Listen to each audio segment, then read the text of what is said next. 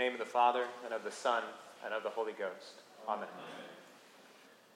There are two crowds as our Lord enters the small town of Nain.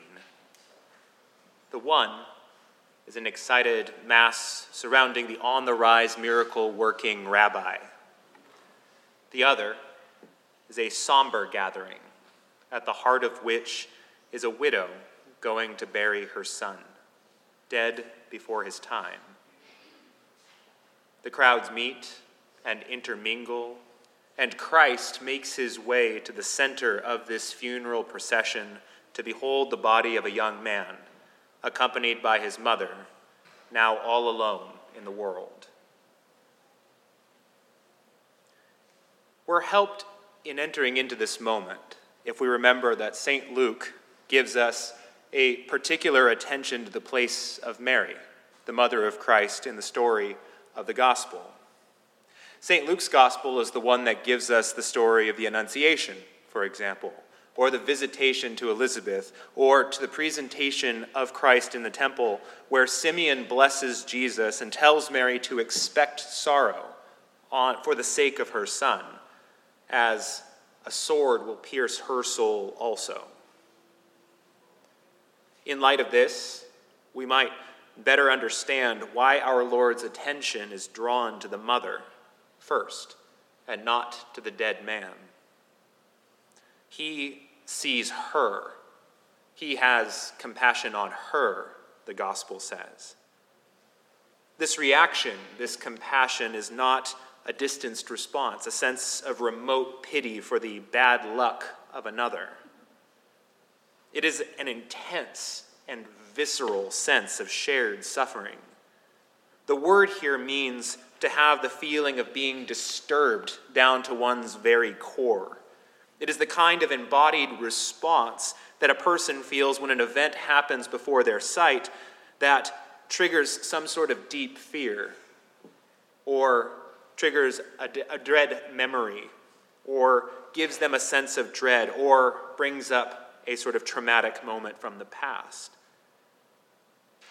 Jesus, beholding the grief of a woman beside the body of her son, on her way to bury him, knows that he soon will also participate in a similar moment, as his own mother will walk beside the body of her son, a widow, gone to bury her son before his time. This moves him, and moved thus, he does not raise the young man straight away.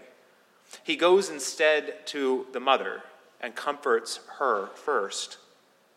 Then, stretching out his hand, he raises up her son and gives him back to her. The wonder and the astonishment of the crowd at their reunion and renewal moves swiftly outward as two crowds become one, united in this message of what has been done that carries throughout the entire region. It is a story of two crowds. And for St. Luke, this means two visions of humanity. The one is the humanity after Adam, heart-sore, fatherless, widowed, childless. This other humanity that meets it is a humanity of life that stands in the midst of death. Jesus sees into the center of our mournful race and is moved by compassion, walks straight to the dead center of it. For we are that other crowd, the humanity of grief.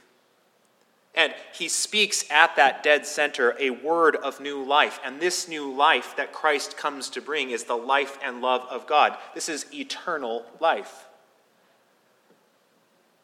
It is in light of this that St. Paul comes to pray for his beloved Ephesian church, who has communicated their grief to him that he is imprisoned for their sake. St. Paul desires, as he prays for the Ephesian church, reflecting on their deep compassion for his sufferings, and when he speaks to them in their sorrow, consoling them with a prayer that they would be strengthened with might by the Spirit in the inner man, that Christ would dwell in their hearts by faith. St. Paul's prayer is that Christ would walk yet again into the dead center of another crowd, speaking a word of life and bringing renewal. This is the gift of life received in faith. Christ's mediation of the Spirit regenerates us to new life, brings from death to life, and reunites and restores us to one another, inspires an evangelistic spread of a proclamation, a very particular proclamation, that Christ is Lord over death. An invitation that is far flung to come and see. St. Paul's vision of life in the midst of death is at the very heart of the Eucharist. Christ comes into our midst every Sunday. He walks once more to the dead center of a crowd, amid brokenness, grief, loss, isolation. He sees us. He comes to console our weary hearts with a word of power that bids us continually, again and again, rise up. He touches us. He gives us the Holy Spirit, who is the life and love that he, the Son, has and has always known with his Father. We receive him into our midst, into the dead center of our lives. We partake of him. We commune with him. And in the intimacy of that communion, he steadies us deep in our souls. He gives us the gift of faith to know him more deeply, to speak more boldly as we go out. He unites us in one body with him, mournful children of Adam and Eve that we are, so that from our scattered state, we are given back ourselves again for one another in the unity of his church, children of God, no longer orphans, no longer widows, but now heirs of resurrection.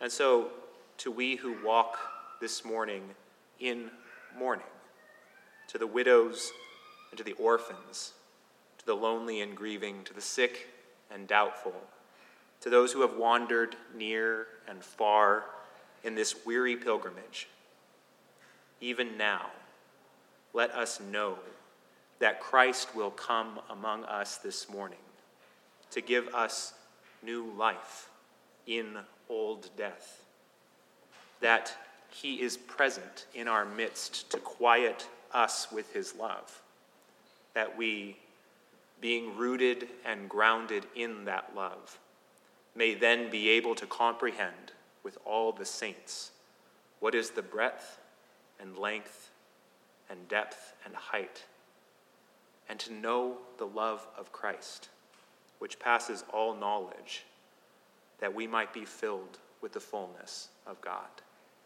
In the name of the Father, and of the Son, and of the Holy Ghost. Amen.